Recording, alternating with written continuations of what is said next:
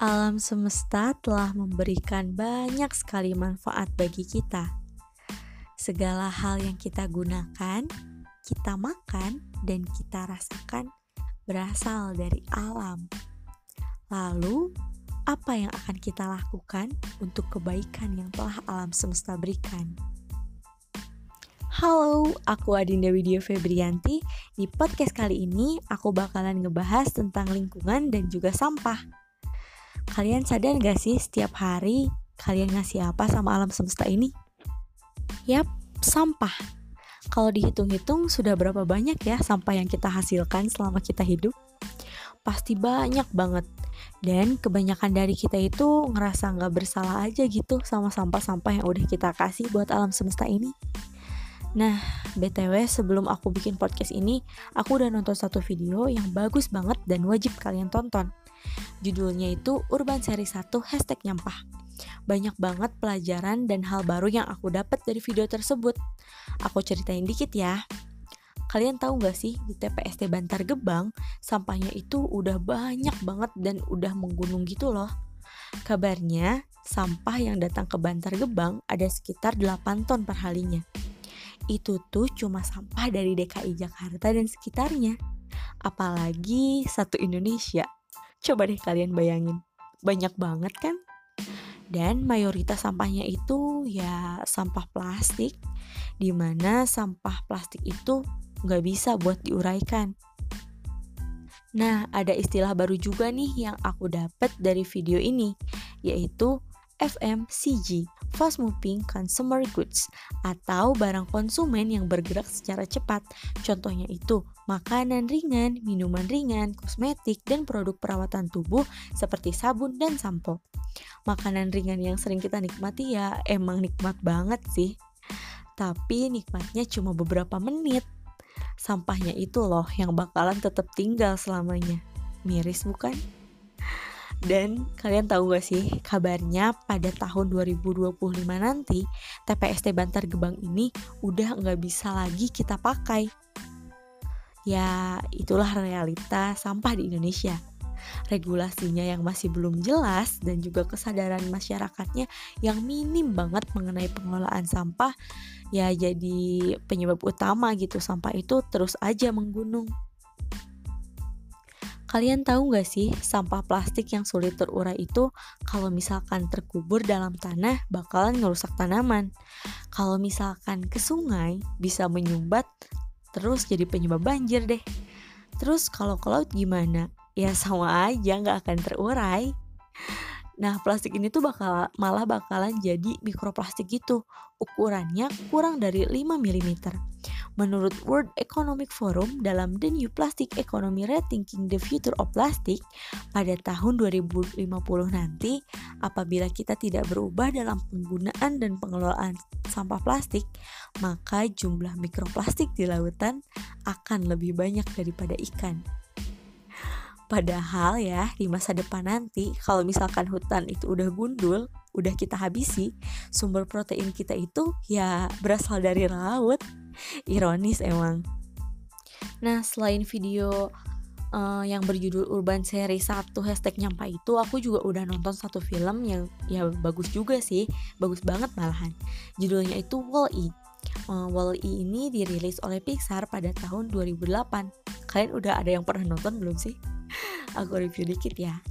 Singkatnya tuh gini, bumi itu mengalami kerusakan. Terus sampah-sampah bertebaran di mana-mana. Dan tentunya bumi ini sudah tidak layak untuk ditinggali. Jadi manusia itu dievakuasi buat tinggal di Aksiom dan meninggalkan banyak robot-robot pembersih sampah. 700 tahun berlalu.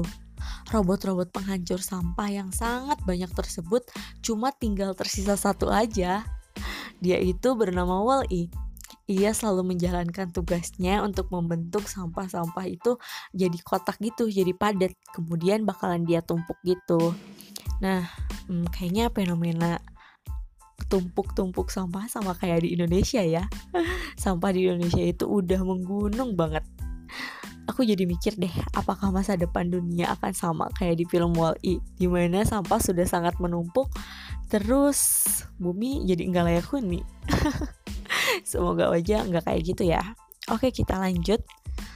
Manusia di aksiom pun menjadi ketergantungan pada robot dan segala aktivitas mereka ditunjang oleh robot, sehingga mereka menjadi sangat pemalas dan jadi sangat gendut banget gitu loh pokoknya.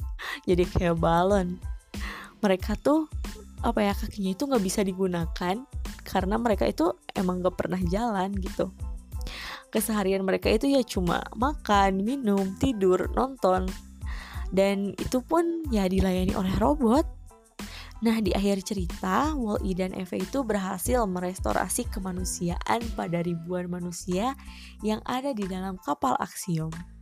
Nah, setelah kapal aksiom ini tiba di bumi dan manusia-manusia ini pun belajar lagi gitu gimana caranya jadi manusia kayak gitu.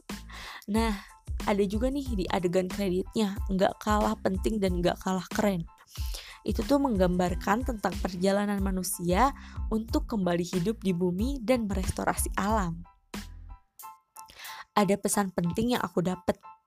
Apabila kita memiliki kesadaran untuk menjaga alam yang telah memenuhi segala kebutuhan kita, maka alam pun akan ramah terhadap kita. Kalau dihubungkan dengan video yang aku tonton berjudul Plan of Soul Skin, Why Think Don't Last, di video ini tuh dijelaskan bahwa berdasarkan riset, orang-orang tuh mengganti smartphone, printer, mesin cuci, dan barang-barang elektronik yang kayak gitu tuh dalam waktu 1-4 tahun sekali loh. Yang mana tentunya hal ini bakalan terus nambah gitu, menyumbang sampah gitu. Nah, dan sampah-sampah dari barang elektronik itu tuh sangat sulit banget gitu buat didaur ulang. Dan aku jadi mikir juga nih, apakah ini satu bentuk dari ketamakan kita sebagai manusia dalam memproduksi sampah? Semoga aja ya ada regulasi gitu dari pemerintah yang pasti gitu buat menangani sampah-sampah tersebut kayak gitu.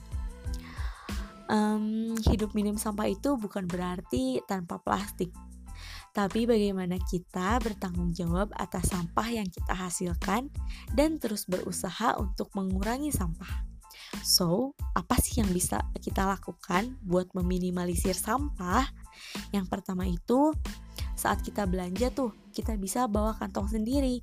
Ya, meskipun barang yang kita beli itu FMCG gitu, yang mana kemasannya itu dari plastik, tapi setidaknya kita sudah berusaha buat menekan penggunaan plastik. Yang kedua, kalau kita berpergian, jangan lupa buat bawa tumbler atau tempat minum sendiri. Dan juga jangan lupa bawa stainless straw-nya ya. Kayak emang sih kayak terlihat sepele dan kecil. Kayak sampah sedotan tuh kayaknya kecil gitu. Dan kayak kemasan boba atau kopi yang lagi hits itu kelihatannya kecil. Tapi meskipun kecil ya terbuat dari plastik, dan ya plastik itu nggak bisa terurai. Dan kalaupun satu gitu tapi terus bertambah, kan jadi menumpuk, jadi banyak kayak gitu. Kemudian kita itu juga bisa memilah sampah.